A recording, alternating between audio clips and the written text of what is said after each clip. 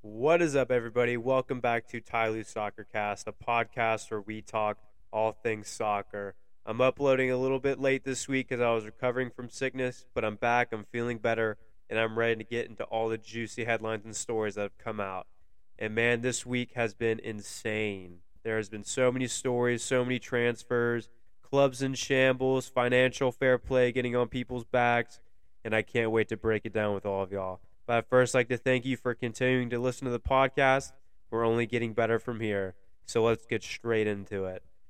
So the first story, the first set of stories, I'm going to put under the umbrella of financial fair play. Something we all kind of understand, or not even understand, something that we all know about, but maybe not fully understand. And it has been rampant in the news this past couple weeks.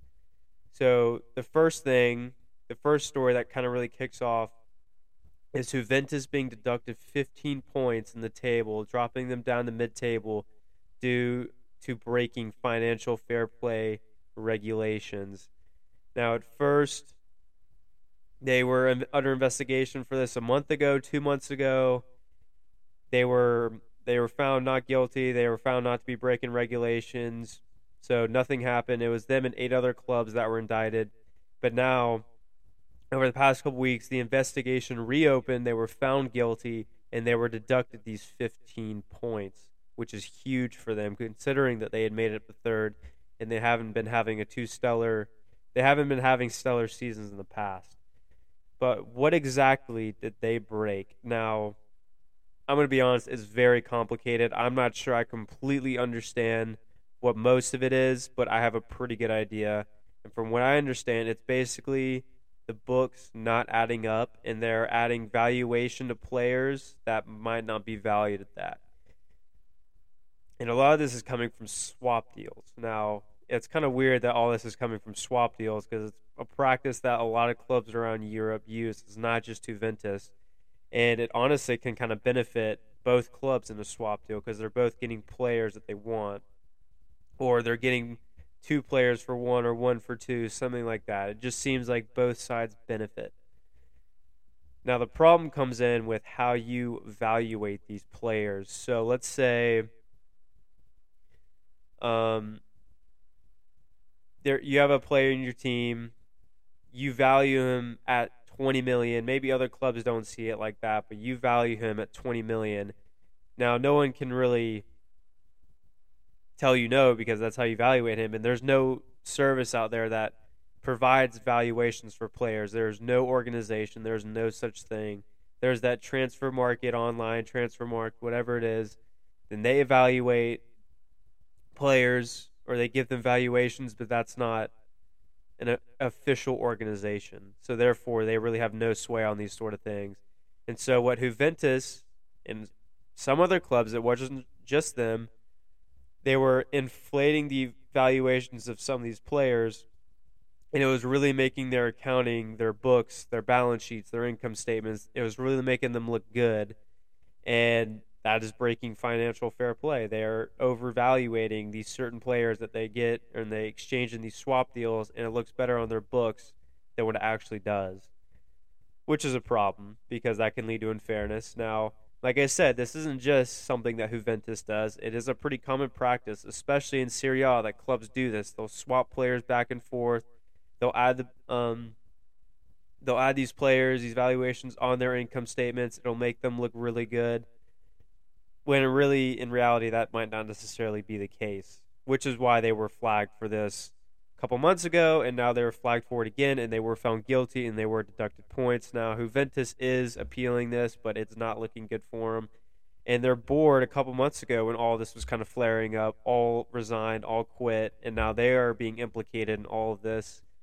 One of the members, or one of the people in it on this scandal, I guess you could call it scam, financial fair play, irregularity, has moved to Tottenham, and he's been a member of Tottenham, and now he's been banned, I think, for like 30 months or something crazy, which has really put them in a bind because they had just acquired him from Juventus. So now they're kind of having to deal with this financial fair play stuff, even though they haven't necessarily done anything wrong. But he was a part of all this financial fair play stuff and all this income valuation things. And there's even talk of some criminal proceedings that are going to result because of all this, because in a way it is fraud. You're overvaluating and you're inflating the look of your income statement and balance sheets. Now, I found this pretty interesting. I just learned this a few days ago that in Milan, Juventus is publicly traded, and so lying about these sort of things is a crime.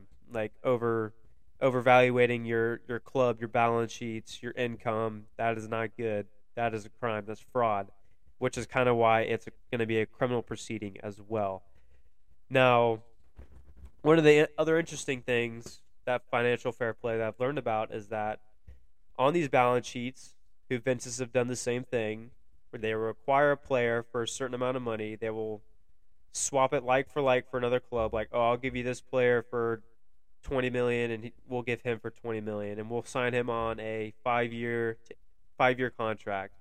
Well, they can spread out the payments on paper. This isn't necessarily the case for how they're going to pay, but on paper they can say we're going to spread out this payment over however long their contract was, which isn't a crime, but that's not the case, which can also lead to these kind of flags, which draws me into Chelsea FC. And now they're being under the scope of financial fair play. Now, they're not going to get charged with anything because they technically haven't broken any rules, but they are using this philosophy of, on their books, they are spreading out a payment, a transfer fee across the entirety of a player's contract. So Chelsea, to a lot of people's surprise, are signing their players to a lot of long and big contracts. For example, Mudryk, 8-year contract. There's a couple other players, 8-year contracts. So obviously these players are looking good. You want to tie them down for as long as you want. You want to tie them down for a long time. But is that necessarily what they are trying to do? And the answer is no. They are bending the rules of financial fair play, and they found a loophole to get around that. And leave it to an American owner and his team of lawyers and accountants to find those loopholes, which they have done. So, while Chelsea aren't going to get indicted, UEFA are now going to change these rules. That way, that cannot be the case, and clubs can no longer do that because that can lead to unfairness and really lead to misvaluations of people's income statements, books, whatever you want to call it. But like I said, they haven't done anything wrong, which is why they can spread Mudryk's 100 million fee, 110, however much they paid for him, over his 8-year contract. Now, it is important to think and important to say that there is a rule that you can't sign players to 8-year contracts. So why exactly are Chelsea signing these players to 8-year contracts? Pretty much what they're doing is they are signing them to 5-year contracts because that is the max, that is the limit. They can only sign players to 5-year contracts. But there's places, there is subsections where we have the option to add 3 years if we want, which obviously if they want to maintain this, we're going to spread this out over 8 years, they are going to execute those options for an extended contract. Now, for a player like Mudryk, that's not going to be an issue for them because I could see him staying the whole 8 years. They're going to want him the whole 8 years, but that's really not the point. The point is that they are doing this on purpose to make their books look better in order to comply with financial fair play.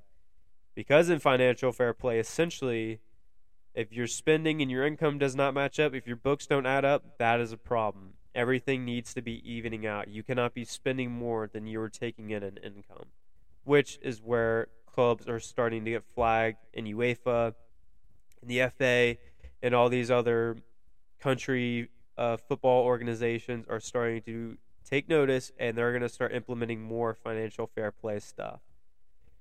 Now, this kind of also spills into La Liga a little bit because Barcelona recently tried to register Gavi, their center mid starlet, on a new contract because he technically is still a youth player, apparently, and they wanted to sign him as a first-team player, but yet they have already reached their spending limit on contracts, transfers, how much their wage bill is. They are no longer allowed, according to La Liga, to spend any more money until they get rid of more contracts, sell more players. That way the income and the spending add up.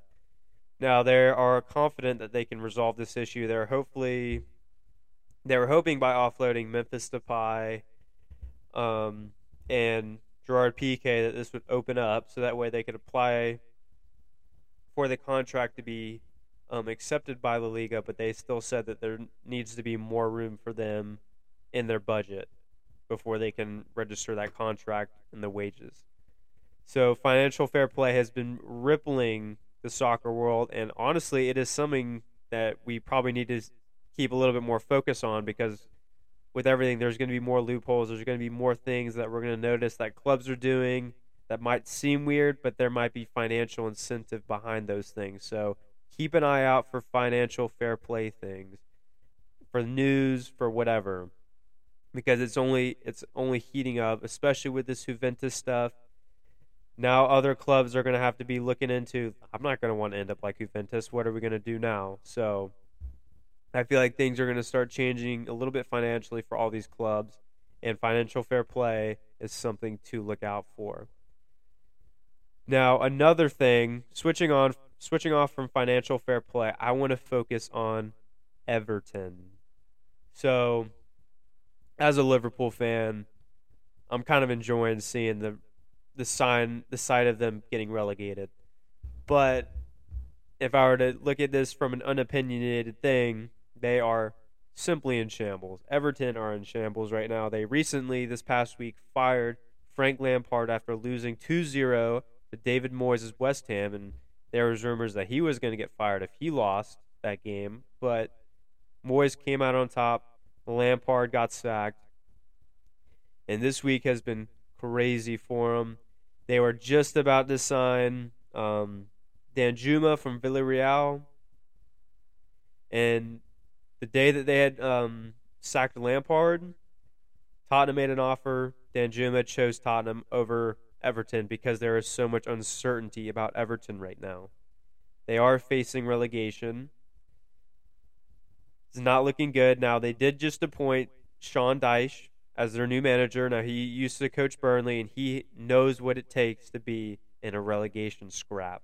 He knows what it's going to take to fight, to get the results, hopefully to get the mentality of his team, to get the best of them. But it is not looking good. The team just is not looking cohesive. Maybe that could have been Lampard's fault. I've been hearing a lot of stuff that maybe it's the board's fault. It's those on top. It's things are not being communicated. There's miscommunications. They're not on the same page with transfers, whatever. And it's causing a ripple effect down the club, causing poor performances. Now, I do think Lampard, in a way, was at fault a little bit. Tactics, they just didn't seem like they were doing anything to really address the problems that they were having. And teams were just like, all right, we're going to take advantage of these weaknesses. And nothing really changed. And so he probably should have been sacked. Now, who knows what that means for his career, because now he's been sacked from 2 clubs. Maybe he's going to be back in the championship soon, working with some of those teams, trying to get them promoted. But I don't see a Premier League team making a move for him anytime soon after that. But Sean Dyche has been brought in. He's going to be the one that Everton fans are going to look to bring them out of the relegation zone. However, things have not been looking good for Everton anyway on the player basis. So Anthony Gordon, who is one of Everton's starlets, in the past couple of days made a move to Newcastle. So he is gone. And another one of their starlets, Amadou Onana, who has been doing really well for him, is looking like he might be making an exit as well. So it looks like Chelsea and Arsenal right now are in a scrap. They're trying to get a new midfielder, like a CDM type of player. Both of them are trying to get one. They both went for Caicedo. Now it looks like they're going for Onana, but we'll see where they go from that. Now I kind of want to touch on this whole Danjuma to Tottenham story, because everything was agreed. The medical was complete, the contract was signed, and like I said, after Lampard was sacked, that's when everything kind of fell apart with that move, because there was so much uncertainty. Tottenham made an offer. He chose to sign with Tottenham. So it was a little bit of bad timing on Everton's part to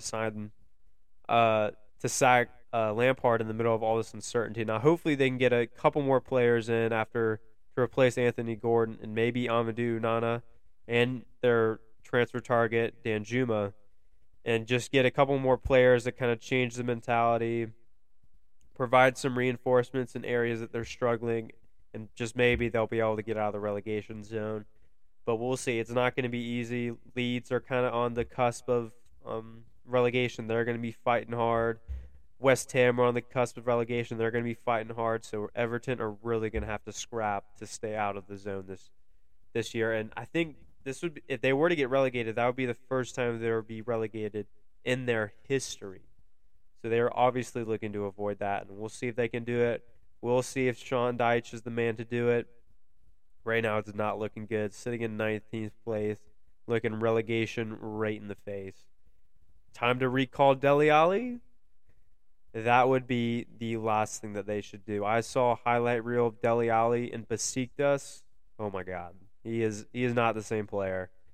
He looks nothing like he did at Tottenham when he was looking like a starlet. He is just not that guy anymore.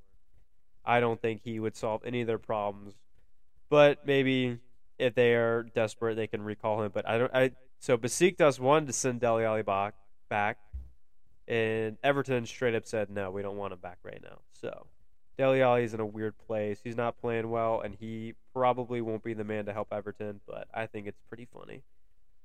So I'm going to move on to just some broader transfer news going on this week, and I'm going to start with Moises Caicedo. I kind of mentioned him earlier. Arsenal and Chelsea are vying to get his signature. Now, Arsenal did make a £60 million bid that was rejected by Brighton, and the Gunners might be looking to make an improved offer in the coming days. Now, Brighton are very, very adamant that they are not going to sell Caicedo. They really want him to stay. They are telling clubs that you're at least going to have to pay $100 million if you're going to even want us to think about it. Now, Caicedo has come out and basically said that he wants the move. He wants to move on to Arsenal or Chelsea. And Everton pretty much said stop coming to training until the transfer window's up. So, damn.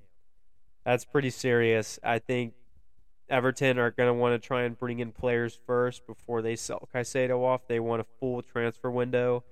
January signings are tough in general, so they don't want to get rid of one of their star players and just have no one back up for them. So I could definitely see Caicedo maybe making a move in the summer, maybe for a better price than $100 million. But if they were to even consider anything right now, it has been said that it is $100 million. And like I said, Arsenal are looking for Amadou Nana maybe to be a backup to Caicedo. They're looking to bring in someone to kind of back up Partey because he's one of their star players, and if he gets hurt and he kind of has had a injury record, they want to have someone in place that can really do the same job that he has been doing, the work that he's been putting in. They put in Lukonga the other day.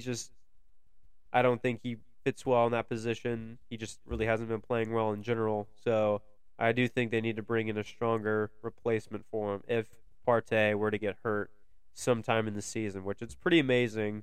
I don't want to be jinxing Arsenal right now, but they have had a pretty stellar injury, avoiding players getting injured. So we'll see if they can keep that up. They're looking very good. They're looking very, very motivated, and they're looking to strengthen their side, and we can see if they can do it. Now, Chelsea are also kind of going for Caicedo, and they're also kind of going for Amadou Nana. It just looks like these clubs are having a tug of war for who can get each other's targets. Obviously, these two clubs are intense competitors, both London clubs, and they're both going for the same signatures. So we'll see who gets who. And maybe this window and into the summer, I think these two are going to have a lot of time back and forth trying to get the same players, because it just looks like that's what Chelsea's doing. They're looking at what Arsenal wants, and they're like, oh, we kind of want that too. So it's going to be a really interesting saga in the summer. Now, in terms of some other completed signings, we have Skriniar signs for PSG from Inter Milan. He is a center back. He's a very good center back. There was a lot of other big names going for his signature, but it looks like PSG won the race for him. I think he is completing his season at Inter Milan, and then he is making the move. I could be mistaken, I thought that's what I read. But he is for sure going to PSG next season. Another big name, Weston McKennie joins Leeds United. Now, obviously as a U.S. fan, this is huge. Now we have 3 U.S. midfielders all on the same team. We have Jesse Marsch at the helm, and we have an American owner. Now, people are questioning, because there's so much American influence on the board and top level, if that's why they're signing so many American players and they have an American manager. Now, Jesse Marsch is obviously battling relegation, so we'll see if he can come out and maintain his job anyway before they move on to someone else. But McKennie's, I think, is just a good buy anyway. Like, I think a lot of clubs are going for McKennie. Arsenal were looking at McKennie. Liverpool have been looking at McKennie. He's just a good jack of all trades kind of player, and a lot of clubs wanted him to. Obviously, Leeds went for him. He opted for Leeds, obviously, because now he has comfort. He has some teammates. He has some chemistry with these guys. He's going to have some camaraderie, and we're going to see how he does in the Premier League. I'm excited to see him play. Now, it is just a loan as of right now. Now, Leeds do have the option to buy, but it is just a 6-month loan until the end of the season. And if he does perform and Leeds like what they see, they might make it a permanent deal. And we'll see Adams, Aronson, and McKennie as a regular outfit in the Premier League, which, as an American fan, is pretty exciting. I know we like to see Americans everywhere, but I'm also kind of low-key rooting for Leeds just because of those 3 players. Now, if they ever come up to Liverpool, they're dead to me, but I do want to see them play well together and see how they develop on each other's strengths. That way, when we go to the Copas, when we go to the World Cup, they have already developed such a strong brand of football together that they will be unstoppable. But yes, Weston McKennie has joined Leeds on loan from Juventus. So, back to Chelsea. Chelsea have signed yet another player, and Malo Gusto from Leon. Now, this is Gusto's going to stay at Leon until the end of the season on loan, but he will be joining Chelsea next season, and he is the one who's going to be really competing with Reece James for that right back spot. Now, they both kind of have a similar brand of playing style, so Gusto is also a forward-thinking outside back who likes to get forward, who likes to put balls in the box, similar to Reece James. Now, in my opinion, Reece James is kind of untouchable at this point, based on how he's done for Chelsea, what he's done for Chelsea. But maybe just to give James that little bit of edge, that little bit of competitive edge where, like, man, I really have to make sure I compete all the time. They're bringing in Gusto to really kind of push him to really perform. And maybe when Reece James has gotten hurt a few times this season, having a sick right back as a replacement anyway would just be good for the club. So honestly, this is probably a very good signing for Chelsea, just to kind of provide backup for James or even give James competition, which will hopefully increase his competitive edge. But looking like an exciting signing for Chelsea. Now, on to the last signing that I have picked out is Pedro Porro to Tottenham. So Pedro Porro came from Sporting. He is kind of like a right back character. He's looking to really add more to this Tottenham defense, kind of attack, throwing everybody up. And we'll see how he's going to perform. It should be pretty exciting. I mean, Tottenham haven't been looking great. They haven't been looking bad, but they haven't been looking great. They don't look really like a competitive team, so they definitely needed some signings. I don't really want Tottenham to do well. I'm really not a big Tottenham fan, but they have made some pretty decent signings, and we'll see what they can do with them. We'll see how they use them to strengthen the team and to see where they finish. I remember when everybody was saying that Tottenham were going to be title contenders with Liverpool and Man City, and I mean, look at Liverpool. They're not even touching top 4 right now, and Man City is just looking like a shade at themselves. And Arsenal are sitting on top, and Tottenham is sitting in 5th. So this has just been a wild Premier League season. But we'll see how these signings can aid Tottenham and their chance to at least maintain top 4, and hopefully that they don't have another season in the Europa League. But those were the big news and headlines, big things that I saw from this previous week. I wanted to go and share with y'all. Like I said, keep an eye out for financial fair play. It's really going to be having more of an impact on transfers because I think they are going to be making it a little bit more strict, and it's going to have a huge impact on how clubs and players find loopholes, attain players. But it should be a really interesting time for transfers. But thank you so much for listening. I'm going to come back next week with even more news and headlines. Thank you so much for listening, and we'll catch you next time.